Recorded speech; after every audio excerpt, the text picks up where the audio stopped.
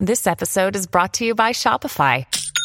Forget the frustration of picking commerce platforms when you switch your business to Shopify, the global commerce platform that supercharges your selling wherever you sell. With Shopify, you'll harness the same intuitive features, trusted apps, and powerful analytics used by the world's leading brands. Sign up today for your $1 per month trial period at shopify.com/tech, all lowercase. That's shopify.com/tech.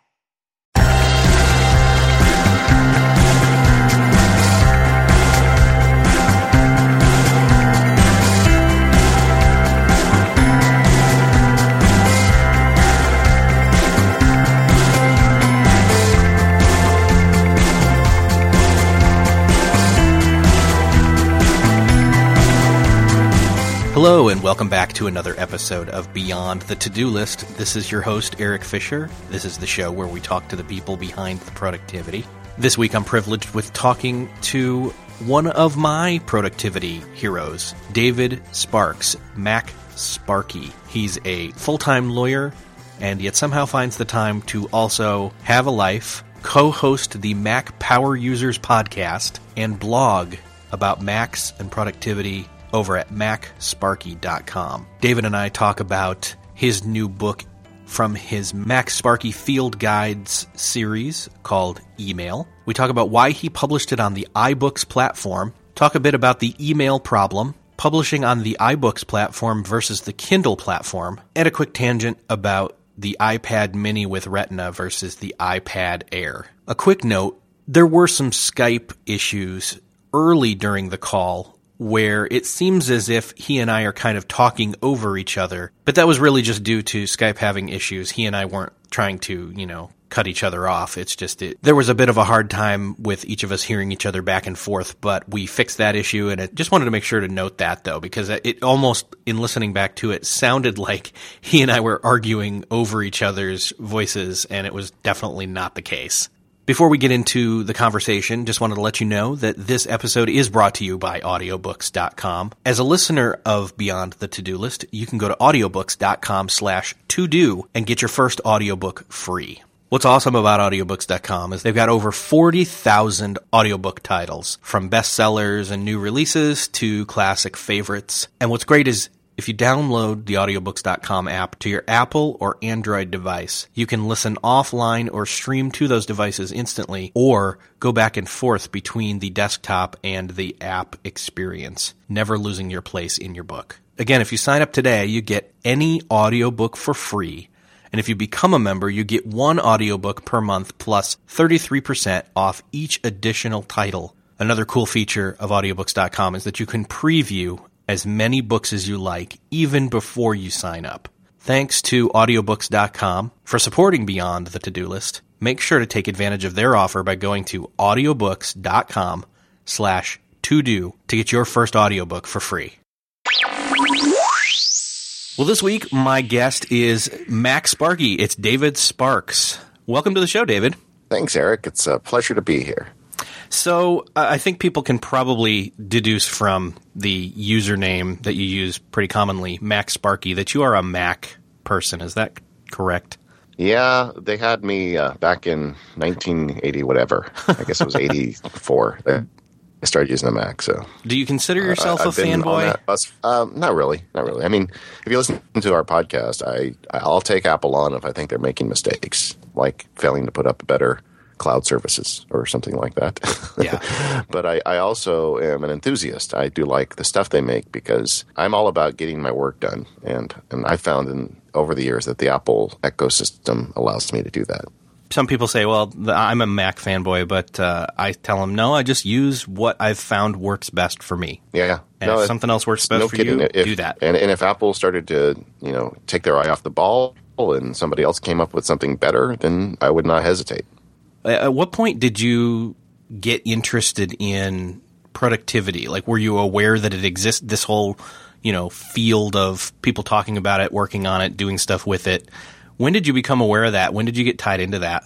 This is my 20th year of practicing law this month, and it was very shortly after I started that I realized I was out of my league because there was just so much going on. And this is even before email was a thing. And I needed a way to track.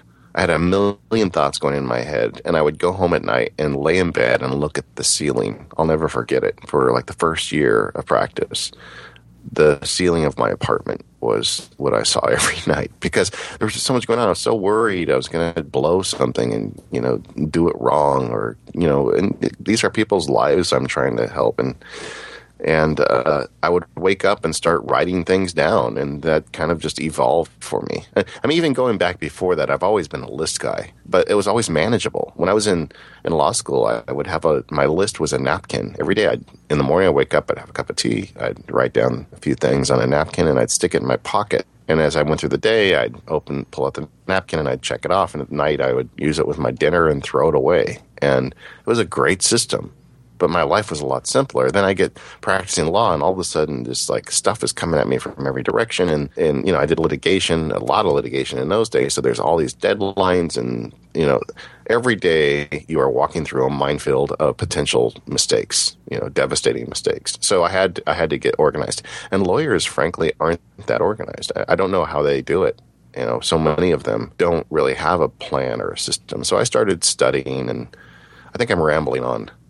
No, what I hear you saying is you realized out of maybe covering your own weaknesses or paranoia or just necessity, you had to up your game. And so you sought out to do that, basically, right? Yeah. I mean, that's basically... the first real organized...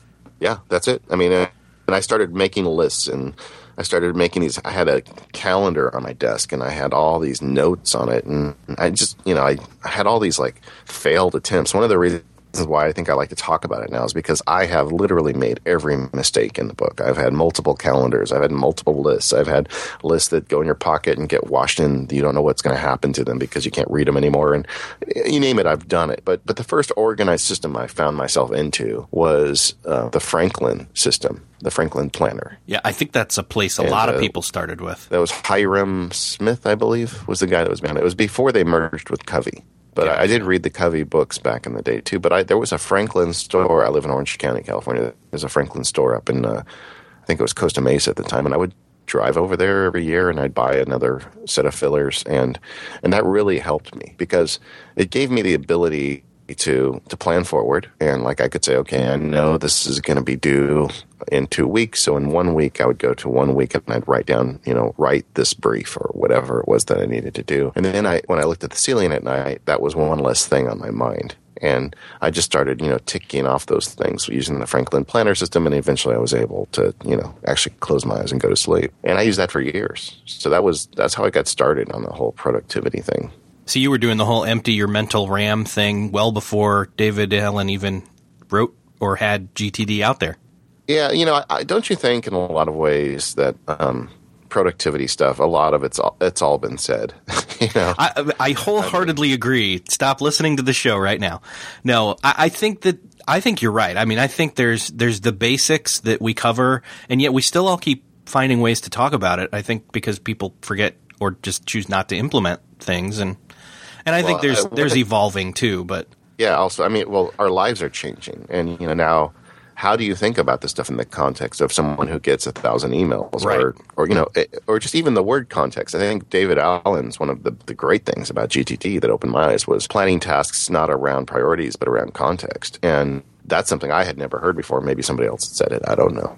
But it really, the way he said it resonated with me, and I guess I'm jumping forward at this point. But for a long time, I had a prioritized task list, and every day I went through it, and quite often the next day I ended up writing many of the same things down that I had done before. But I was smart enough to realize I wasn't going to, if I didn't do X, Y, and Z yesterday, maybe tomorrow I'm not even going to try to do Z, and I'll push Z out to next month, and I would turn forward in my planner and write it down when I was going to do it. And that was a very useful feature for me. And I had a nice leather. I thought I was really clever. I had a leather binder for it, and I had it all figured out. And what year was that? That would be early 90s. Yeah. Probably around 95 or so. And for years, I kept those binders. I finally threw them away. I opened them. I was cleaning out one day, and I found all those binders. I was looking at it, and I looked at all the stuff that I would write down and how much of it I actually got done that day, and it just made me sad. I was the ultimate optimist. Every day I'd write down 20 things, and every day I'd do 4. Oh, wow. So 20 years later, and we've gone almost all digital. Do you do any Still paper doing the stuff same still? thing. I know. No. You're paperless. I should. Well, I guess I should revise that. I do, and for a long time, I carried these field notes in my pocket, and or some kind of paper, and it made sense to stop and write things down on it. But even that has kind of gone away from me because there's some new technologies. There's an app on the iPhone in particular called Drafts that you just push one button and you've got a text field. And I use the Siri dictation all the time, so I'll just dictate a note into it, and then I've got it written down. And once it's written down, I'm okay. And writing it down digitally is even better because it doesn't get lost. I do, however, carry note cards in my pocket. Just leaning over to get them now. I bought them from, I don't know who I bought them from. It was one of our nerd friends, and I don't think it was Mike Vardy, but someone in that vein. And they made their own note cards. It might have been Aaron Mankey, but I'm not sure. But they've got nice grids on them, and so I carry those in my pocket all the time, and I give them away. When someone asks me a question, I'll write down. It could be a phone number and a name, or it could be a diagram of how I want something done, but I do carry those. So that's the only paper left. Is it easier to do that than to say, here, I'm typing it down and then I'm emailing it to you or texting it to you? It's that. Does it have also maybe the added benefit of it's more personal that way? Because it's a tangible thing. Well, that is an added benefit, but I think visually. Like for instance, I constantly use mind maps and I constantly diagram things, and so when I sit down with somebody, I can write almost any concept visually, and when I'm sharing it with a person, especially like a client or a coworker, I find I just give it to them once I'm done explaining what I'm up to, and they can take it with them, and maybe they throw it in the trash or whatever. But that works for me. And the reason I moved to the note cards is because I found that I was, especially as I started using Drafts on the iPhone, that all I did with the field notes was I wrote something down and I tore out the page and gave it to them, which feels really great. Tearing out of a book, it's like it's so dirty. You're tearing a page out. But at the end of the day, I'm like, okay, I'm going to just use note cards. That just makes more sense for this. So I've always got a pocket full of note cards, and I'm ready to whip out my pen and make a diagram of something. But that largely, Eric, just all digital. Yeah, I like that. I like that it's a really good exception to the rule, but that you still got – do you feel like – it's more secure to have everything all digital and backed up? I mean, you guys have talked yes, absolutely. On the podcast, Mac Power Users, which I guess I haven't mentioned yet, the Mac Power Users podcast that you've had dedicated shows to backing up your data and everything. So Yeah, it's just so important because once you start depositing your life into ones and zeros, you have to have a good backup system. But I do. And I found that, writing tasks on – a page in my field notes was very quick, but then at the end of the day I had to go and process that and get that into the system, so that was an extra bit of time. And the notes I would take would be scribbled, and they weren't as good as the notes I get digitally, and so it's more legible, it's easier. And with the Drafts app, there's no loss of time up front, and number two, I don't have to have that extra step of translating the analog into the digital on the back end. And then you're not capturing things for yourself that way with these note cards, are you? It's more capturing it in the moment to hand off right then and there to somebody else, right? Largely. Yeah. Sometimes when I'm on the telephone with someone, like I will use a note card for myself to take some notes, and then I'll immediately capture it afterwards. Okay. But if it just depends on the context. If I'm at my office, I can open up there's a little app for the Mac that's called Unclutter, and it just drops down from the top of your screen, and it's got a list of files you've recently worked on. It's got a clipboard, and it's got a notes field. So I can get to that with one mouse flick, no matter where I'm at on my Mac. So if I'm on the phone with you and Eric says, well, I want to do a podcast on such and such a date and blah, blah, blah, I'll write down some notes. I'll just type them as we're talking. And then when I'm done, I have a system where that goes into where I can save that information. So in that case, I would always go all digital. But if you and I are having coffee and you tell me some notes you want me to make for doing the podcast, I'm not going to get out my phone and start typing in front of you. It just feels weird to me. And I want to look at you in the eye and not look at my thumbs the whole time. So I'll take out a notepad and scratch something down for myself in that instance. This is really detailed. I'm going to put your listeners to sleep. No. This is totally up the alley of my listeners because, I mean, we've talked to people about unplugging and all that kind of stuff. I love that you're talking about this in terms of the relationship aspect of it. You know what I mean? Like the fact that this is where the productivity meets the rubber meets the road is you're sitting down having coffee with somebody and you're not whipping out your phone and typing stuff down. You're still staying in the relationship or in the give and take instead of checking your phone and all that kind of stuff. So I love it. That's one of the things I really loved about the iPad because I was very hesitant to bring a laptop into a meeting with somebody because it literally builds a wall between you and the person across the table from you. And I've been on the other side of that wall, and I wonder, are they checking Facebook? What are they doing? Whereas the iPad, you lay it on the table, and they can see that you're looking at the thing that's relevant to what you're discussing. And that's a much more intimate experience for me. So let's go off on a quick tangent on the iPads then, because there's been the whole I've been following you and Jason Snell and a couple others talking about the iPad Air and the iPad Mini with Retina. And where did you land? I ended up with an iPad Air. Okay. And the reason is, first of all, the iPad Mini is so sexy. I mean, that Retina screen and that little device that, I was just telling Katie Floyd, I said, if I had a purse, I'd get a Mini because it'd be with me all the time. But the fact is I don't. When I want to go out and bring an iPad, it goes in my briefcase or my day bag or whatever. So bringing the Mini or the iPad Air wouldn't matter to me. The bag is big enough to hold either. And the really thing that drove me was there's some things I just do that I need the larger screen for. And where there's some things I do where it would be much nicer to have a smaller screen. But the need outweighs the desire. And like I do a lot of work with PDFs as a lawyer. We read a lot. And I annotate PDFs. And I tried to do it on an iPad Mini first generation, and it just wasn't satisfactory. The bigger screen makes it a lot easier. Somebody asked me, they said, so iPad Mini or iPad Air? And I said, both. And I'm tempted to tell you the truth. So then you've got other people that, like Jason, he's like reading comics, and I think he landed on the side of the iPad Mini. And I'm curious as to why, but I think it really just comes down to because they're so close in terms of technology. It's now like the guts are basically the same. It's just the screen size. So it's really what is it you're going to use it for? Is it a true consumption device? I mean, I'm not going to even go the whole route of. Obviously, we can get work done really well on iPads, whatever size they are. It's more what you're comfortable with.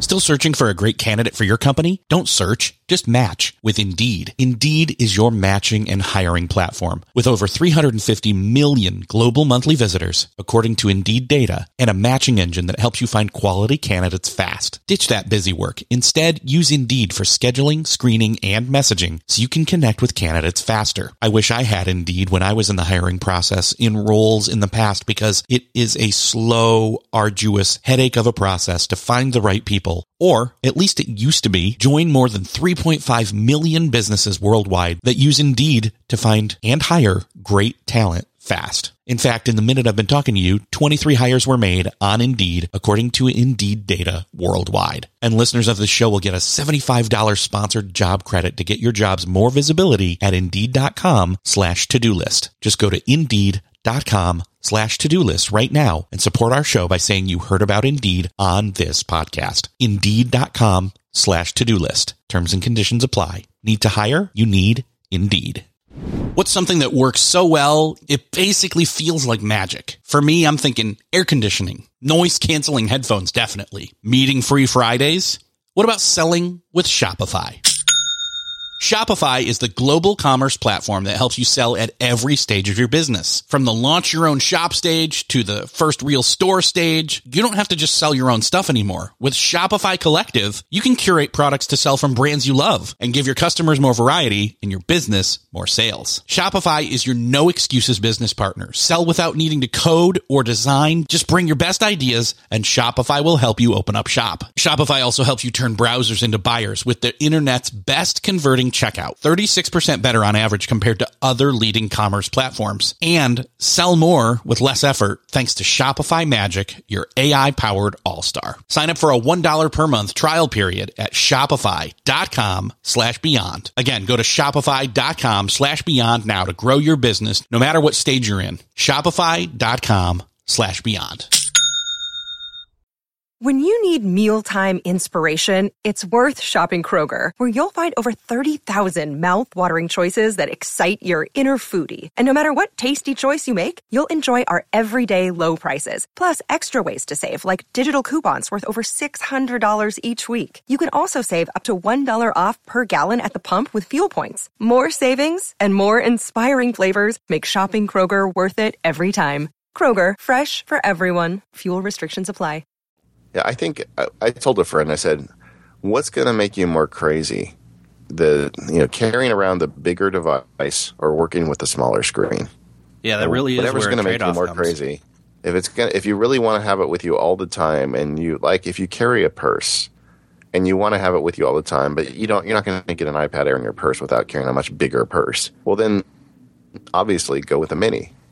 But if you really like watching movies and having the bigger screen, and every time you watch a movie on it, you're going to wish it was bigger, then go with the Air. I don't know. To me, it came down to really the PDFs and like the mind maps and some of the stuff I do. I just prefer a bigger screen for that.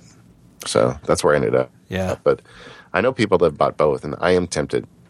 But I just, there's too many other priorities in my life right now. But I understand why. I did keep my first generation Mini, though, and I still use it. So now, what are you using that for? I kind of bang around the house with it. It's just Wi-Fi only. So, but I live in Southern California, and it's really nice weather here for a good portion of the year. And I have a nice chair in the backyard. I have a little fish pond, and I love to go out and sit there and read and write. And I'll sit there and just use Siri dictation and work on the next field guide in the iPad Mini. Nice. So created on the iPad for the iPad. Yeah. Basically. Well, funny. More than the iPad now. iBooks is everywhere. So what was the instigation for the field guides? Like, why did you decide, okay, there's a need for these field guides and I'm the one to do it? I wrote some books for a big publisher, and that was a really good experience, and there was a lot of things to like about it, but it was also a good learning experience. And I felt like the limitations placed on a book that's going to be put in Barnes & Noble the cost was too high for me. I wanted to explain how to go paperless. And I said, well, you get 3,000 words and 10 screenshots. Because they got to pay for every page they print. And, you can't make a 2,000-page book. And I wanted to do better, and I wanted to share video because, I'll never forget. I wanted to teach people once how to do what they call secure disk images. On the Mac, they have a built-in system where you can make a disk image that's got a password on it. So if you want to put your tax returns on your Mac, there's a built-in system. You don't have to buy an app. You can create this image, and it's got a password, and you drop your tax returns on it, then you lock it up, and nobody can get into that without knowing that password. Well, teaching someone how to do that with screenshots is really difficult because there's all these checkboxes and there's all these steps and considerations. So I wanted to make something that could be interactive, and the only way to do that was to do it myself. There was other reasons too. Frankly, I wanted to own the material. I didn't want to have an intermediary between me and the audience. I wanted to be able to say whatever I wanted to, because my voice at MacSparky is kind of whimsical, and publishing companies aren't really excited about whimsy in technology books. Right. So I went over, and also, frankly, there was a financial incentive because authors of tech books don't get paid well. The percentage you get isn't very good, and why do I need this middleman? I've got my own audience, and there was just a whole lot of reasons to do it. And then Apple came out with the iBooks Author platform, and it was like heaven sent. It was perfect for what I was doing. And I just read your article about why it made so much more sense to go with iBooks versus Amazon in terms of, the data cost and all that kind of stuff. I thought it was a great reason. Plus, the Kindle really can't handle the multimedia richness that your field guides have done. And honestly, your field guides, if I can be flattering for a moment, those field guides are kind of a high standard in terms of what the iBooks platform really can be used for. I push the envelope. Let's just put it that way. I mean, you're talking text, images, audio, video, links. Am I missing something? I don't know. There's the interactive images. It's just awesome. Anyway. Yeah. So it's one of the things people don't get about those is how much work it is. I mean, it is a remarkable amount of work to get the whole thing together. I mean, it's not just writing the book, but it's also doing the layout, and like I'm essentially producing a feature-length movie with each new book because there's about an hour and a half of video in the book. Yeah. So it's quite a bit of work. I say that, but it's a lot of fun putting it together. Oh, and then there's interviews. Now I've been doing interviews in the last few books. Yeah, too. how many hours of interviews are there in the new book? You know, I should know the answer to that. I think it's about 2 hours. It's about 2 hours. There's 8 interviewees, and I think it ended up about 2 hours. So, which was a really fun thing to do, to say, okay, well, now you've heard me talk about email for an hour and a half of video and 40,000 words. Let's talk to a few others and see how they're doing it, because email is such a weird problem. There's not one solution. So let's get into the book a little bit. What is the email problem? I mean, why did you feel, other than maybe the fact that Merlin never did write that email book, why did you feel you had to write a book about email? Yeah, I mean, I wish Merlin had written an email book. I don't think it would have changed whether I wrote one or not, but it sure would have been great to read. But either way, I just felt like email, I kind of hit a stumbling block myself with email, and it related around the success of the Mac Sparky world, where I was getting so much email, and there's that part in me that wants to be the guy who answers the email, and then there's the part of me that has 2 kids that need my time and attention, and a day job, and a guy that would like to write another book someday. And I actually wrote about it in the book how the moment that it hit me was when my daughter was building Lego, and we always build Lego together. And I said, well, let me just finish getting through this pile of email. And I did, and I looked up, and she was done. And I was like, well, that was lost. That was one more moment that we could have had together that we never will. And at the same moment, I got an email from a reader complaining that I hadn't responded to her email for 6 days. And it was really kind of rude. She was saying how I need to take my address off the website because I don't take email seriously because I didn't respond to her problem in 6 days. And I was thinking, wow, I just gave up a precious moment. And these people are angry with me because I'm not doing it fast enough. And, that combined with, what I was seeing in my day job, I felt like, I need help with this. To me, that turned into a book. I kind of made a journey over a course of a year exploring different email technologies. And when I started the book, I knew that there wasn't a single answer. So I wanted to write a book that kind of empowered people to make their own big boy decisions about how to deal with email. You talk about that. You talk about, the written word and the written letter system that, anybody younger than, I don't know, how old are you again? I'm 45. Okay. So I guess I'm old in this game. I guess you are. I'm 35. Yeah. And I even remember, the whole pen pal thing. But my daughter, that's just not something that she would think to do. She's she'll be 9 soon. But, although we make her do that, we kind of, I don't know, we're kind of Luddite in terms of the way the kids do stuff, other than when they use the iPad for fun. But, it's, there is something meaningful to that. And I think that's the thing, is people forget that, like you said, the email has the word mail in it, which means delayed communication. And I think we've kind of forgotten that, and we now expect it to be instant replies and treating paragraphs and paragraphs of written, letter length communication instantly replied to within 5 minutes, and that's just not what it's meant for. And I don't know how anybody gets anything done when they start thinking that way. It's a massive problem. And I think part of it is, for the older generation of us, the whole thought of someone sends you a letter, you open your mailbox, it's special, it's precious. It's a piece of written communication, and you feel like you need to respond to it. Now, you're not going to respond and mail it out 5 minutes later, but you feel like it's something special. And I think I bring that over to email a little bit. That's one of my hang-ups. Just because someone writes me doesn't mean I have to write them back, but part of me still wants to do that every time. you feel like there's somewhat of an obligation that they sent you something, and it wasn't just, it wasn't an advertisement, it wasn't spam. Yeah. It was a real person writing a real thing, and you feel like you owe them a response. Well, also they're like, especially like on the, I'm going to set aside the law stuff, but just the geek side of my life.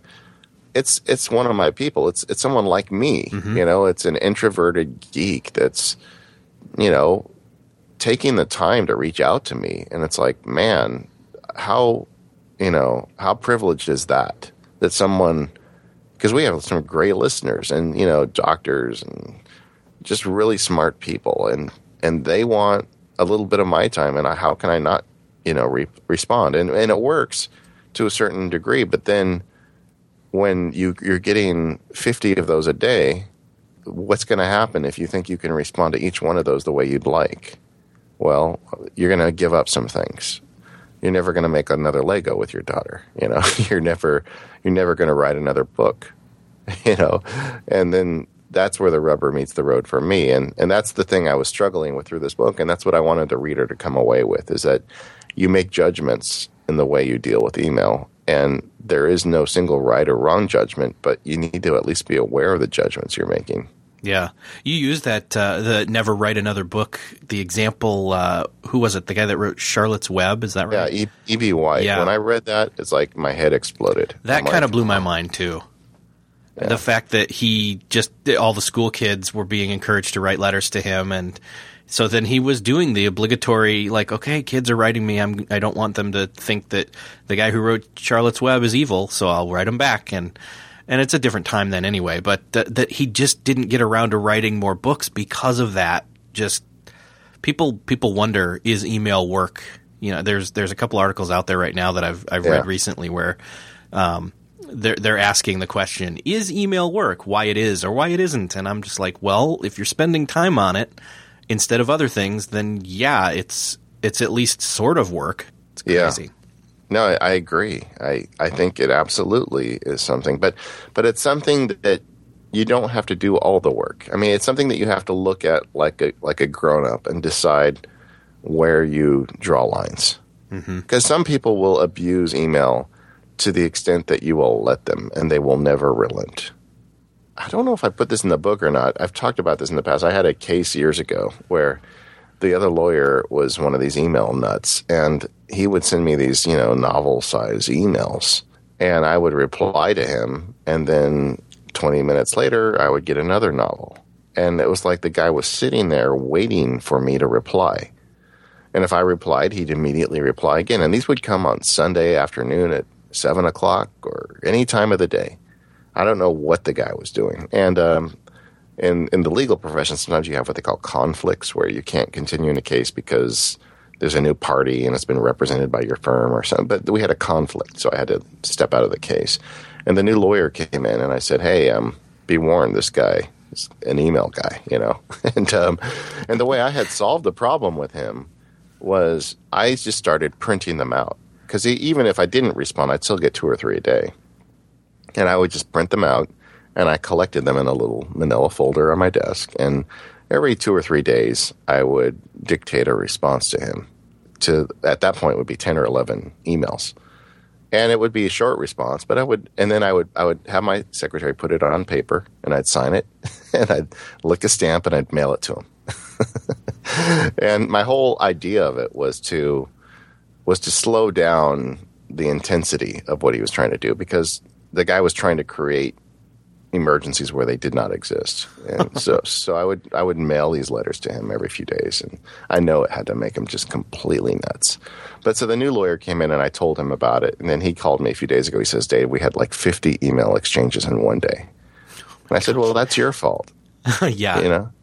Well, if you reply. That's kind of so that's an interesting thing. Like, say somebody's read your book. They've worked through like what their workflow is, and they've decided this is how I'm going to do email. How do you then kind of train others to know how or to deal with your expectations of yourself? You know what I mean? Like, how do you evangelize them to your way of doing it, or at least deal with them doing it differently? I think you just do it. I mean, the more I think about this, Sending out a big announcement saying, hey, everybody, I check my email every day at 5 p.m., so don't expect an earlier response. I think it's kind of douchey, But I think if you just don't reply till 5 o'clock, people are going to get used to that. And there's going to be a few outliers, and you're going to get a phone call from somebody saying, hey, what's going on? In fact, I had a really funny exchange with somebody, and I put it in the book. But people are going to call you and say, how come you didn't reply to my email? And I'll say, well, when did you send it? Well, I sent it 10 minutes ago. I'm like, well, do you think I might do other things than watch my email inbox all day? And I tell them, I've told this to clients, I've told it to lawyers, I've told it to judges. I check my email in the morning and sometimes at lunch and usually in the afternoon. And if you need to get a hold of me in a faster method, then I suggest you call me. But if every 5 minutes of the day I stop and check my email, I will never get another thing done. I think that's a good way to put it. Just you got to just do it.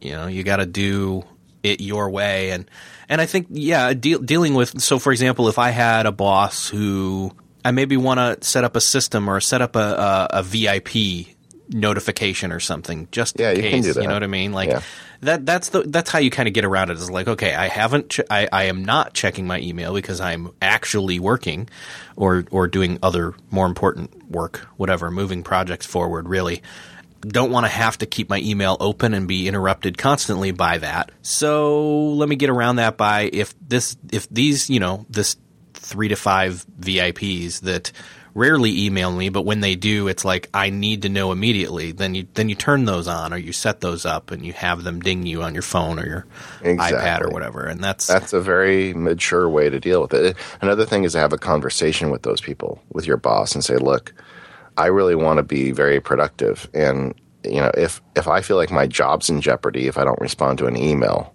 that's not a good way for me to work because now I'm completely freaked out that you're going to send me an email and I'm going to be busy doing something else for you and you're going to be unhappy with me. So, can we have another way of communicating urgencies? Mm-hmm. And I guess it depends. I mean, it's very easy for me to say that. And there's people out there who have jobs where they can't have that conversation, or maybe everything from their boss is an urgency. In that case, you're going to have to deal with it to a certain extent. But get as much of that stuff out of your life as possible. Yeah. Don't let everything become an urgency. I mean, people ask me sometimes, how do I keep a day job and still publish books and do the podcast? And the real secret to my success is, number one, is I cut out a lot of stuff in my life that is noise. And number two is I use technology to find big chunks of time where nothing will interrupt me. And that's the trick. If you have 3 hours where you're not going to be checking email and Twitter and Facebook and whatever else distracts you, you'll be amazed how much you can get done. Yeah, focus, having that time. So part of the email problem isn't necessarily that email's the problem, it's that it's people. Yeah, but I mean, isn't that true with all this stuff? Right. Yeah. I mean, it's managing yourself, and it's trying to figure out how to quote unquote manage others, or I should say relationships. That's probably a better way to put it. Yeah. So, but people do figure that out about you. At this point, it's kind of a joke around my friends that like, oh, Dave, he's the guy who only checks his email once in a while. He's Mr. Fancy Pants, right? But they know it. And they know that if they email me, they don't expect an immediate response, and they don't get all torqued off if I don't reply in 5 minutes because they know I'll get there. So you've trained them over time by always responding, or at least usually responding, I should say. Yeah. So they know, okay, that's just how it is, and I don't need to be upset about it. I will get my answer. Yeah, and they know that if they called me, and it's a period of time when I'm accepting calls, because frankly there are times when I don't, then they'll get a hold of me. So I don't know. It works out for me. But everybody, that's the thing about email and all these things. Everybody's got different circumstances. And I don't want to be the man up on the hill saying this is how you do it. But I do want to be the guy saying it's a tough problem and there's some great technologies that can help you slay the dragon. Yeah, I think I really like the way that the book's laid out is where you talk about the problem to begin with, and then you kind of move into, all right, now here's a little bit deeper dive into it. Here, you even go into actually some of the email technology, which I think some people don't even realize what the difference is between, POP or IMAP and all those things. What's the reason for putting that in there? Because that helps. If you understand how email works, then all of a sudden you know where some of the wires are and you can connect things yourself. Even if you're not geek inclined, I wrote it up in a way that anybody could understand it. And when you know the difference between POP and IMAP and Exchange and Gmail, then all of a sudden you have this, it's like empowering. It gives you the way to figure out ways to automatically filter mail and do these things. But you wouldn't understand if you didn't understand the basic technology of the email. So I felt like that had to be there. It's funny, if you read the intro to that chapter, it's like I'm begging people. I said, even though you want to skip this chapter, please don't. It's one of those things where I read through the book really quickly and decided, oh, there's a lot more here than I thought, because I kind of wanted to skip ahead to I said read the book. There's so much more than just reading in this book with all the tutorials and things. And it's interesting to have a book where you're kind of going through and it's like, oh, there's a video. And then to be like, oh, I can watch a video now. And it's definitely the future of like textbooks, that's for sure. Yeah, I hope so. I really hope so. Do you have so far in the series? And what's funny is I didn't even realize that the first one of the 4 was one of them because of the different cover. The Mac Tips. The Mac Tips, yeah. Yeah, that was actually the second one. Oh, okay. Yeah.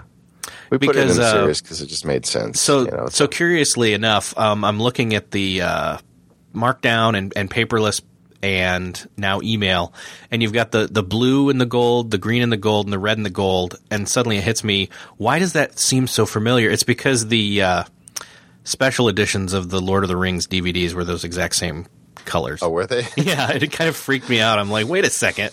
So the email one's kind of Return of the King, and I'm going to grab a picture and put it in the show notes of this so you can see. I never knew that. Compared to the screenshot of that, you'll see. So the covers are actually done. I had a very clear idea of what I wanted for the cover on the first one, and Darren Rolfe, who's a graphic artist in the UK, helped me kind of bring it to life. And we used that again in Markdown, and with the email book, because the first 2 books I started with an Apple template and kind of diverged from it, but you can still see remnants of the Apple template. And I saw a book made with the same template, and it looked so similar to my book that it made me angry. I don't want other books to look like my book. So I decided to do my own design, and I was going to hire a guy, but then I've always been fascinated with design elements. Like I do furniture and stuff like that, and I've always worked with the green and the stickly. I just love the craftsman look, and I decided to start fiddling to show somebody how I would like a craftsman design book. And then I liked the sample so much that I kept working and iterating on that, and I ended up doing the design myself. But now it's like a craftsman style. So I told Darren for the cover on this one, I wanted a craftsman border, and he found a great one. So I thought that was kind of fun. Well, it looks great. Inside baseball. Yeah. The just the look of it and the field guy, I mean, it just makes it feel like that, the geeky productivity, tangible stuff, where people are into pens and notebooks and all that. It fits right in with that, so it's perfect. Well, one of the benefits of the iBooks author is I can control the typography and everything, especially for the landscape layout. So every word and every image is exactly where I wanted it, and I really obsess over it. I want it to be perfect. I want people to have just a great experience with it. So I'm glad that you caught on that. Yeah, and it's really cool to see Apple embrace it so much. The series, like they've been promoting it, like tweeting it out and putting it front and center in the iBooks. Like, geez, man. I hear you hear about app developers and how they feel like they're treated poorly by the system, and I've had the exact opposite experience with the iBook store. I mean, I've actually met with some of them now, and they're so nice, and they care so much about making just like the best experience for users. And I don't know, it's a love fest. I have so much respect for what they do, and I'm so appreciative of the support they've given me. Yeah, well, and it helps their cause that you're creating such a cutting edge use example of what you can do with their technology they created for that platform. So yeah. It's really tempting me to. I have an ebook out on Kindle, and I'm like, I really want to go the iBooks route with something. So, well, it's interesting because the people I know who publish on both tell me that, the iBooks numbers are a fraction of what they do on Amazon. I mean, it's not clearly Amazon is the big dog in these electronic books sales. But I've never had any interest in dealing with it. And like I did in that post, I guess we don't need to restate it here, but they have download fees that would cripple me. Mm-hmm. Or I'd have to give them 65% of the sale. I mean, it just doesn't make sense for what I'm doing.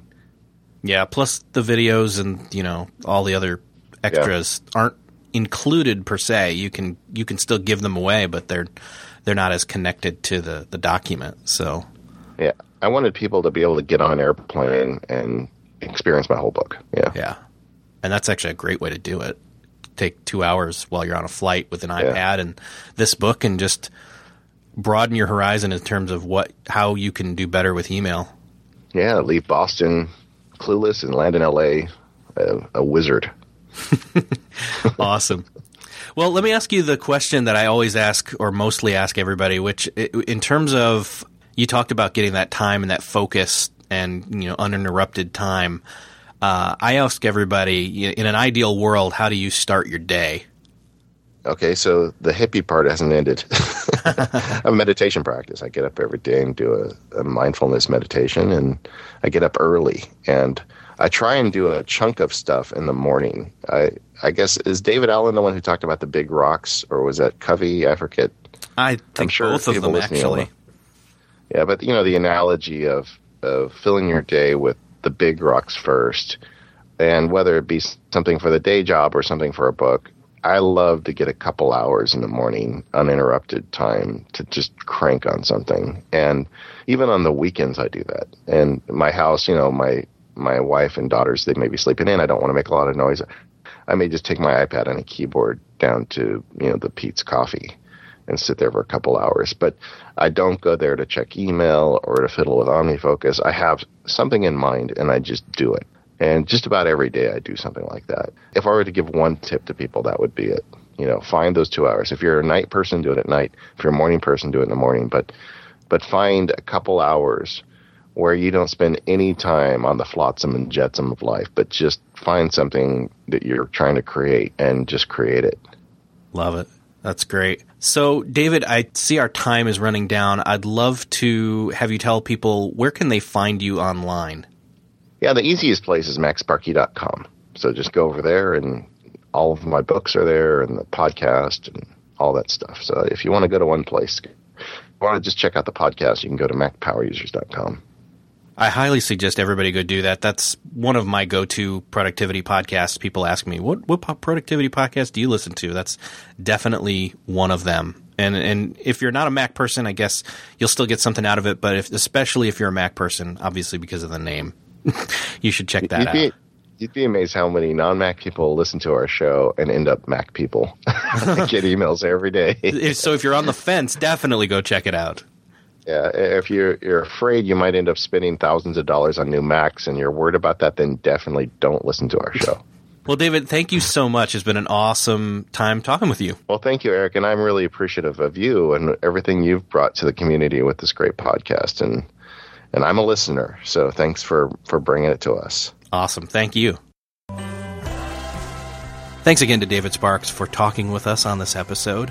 Make sure to grab his awesome, I hesitate to almost call it a book because it's much more than that. It's a multimedia attack on your ignorance of email. It's audio, it's video, it's text, it's images, it's everything. Go grab that. You can go directly to it by going to beyondthetodolist.com/email. And make sure to go check out his site at MacSparky. That's MacSparky.com. And say thanks to David at MacSparky on Twitter. Let him know you were grateful for what he shared on this episode. If this is your first episode, make sure to go subscribe and listen to all the other great episodes we have in the back catalog. And if you'd like to show support for the show in iTunes, you can go to beyondthetodolist.com/iTunes. Give us a rating or a review or both. And don't forget to go to audiobooks.com/todo to grab your free audiobook from audiobooks.com. Thanks for listening. I'll see you next episode.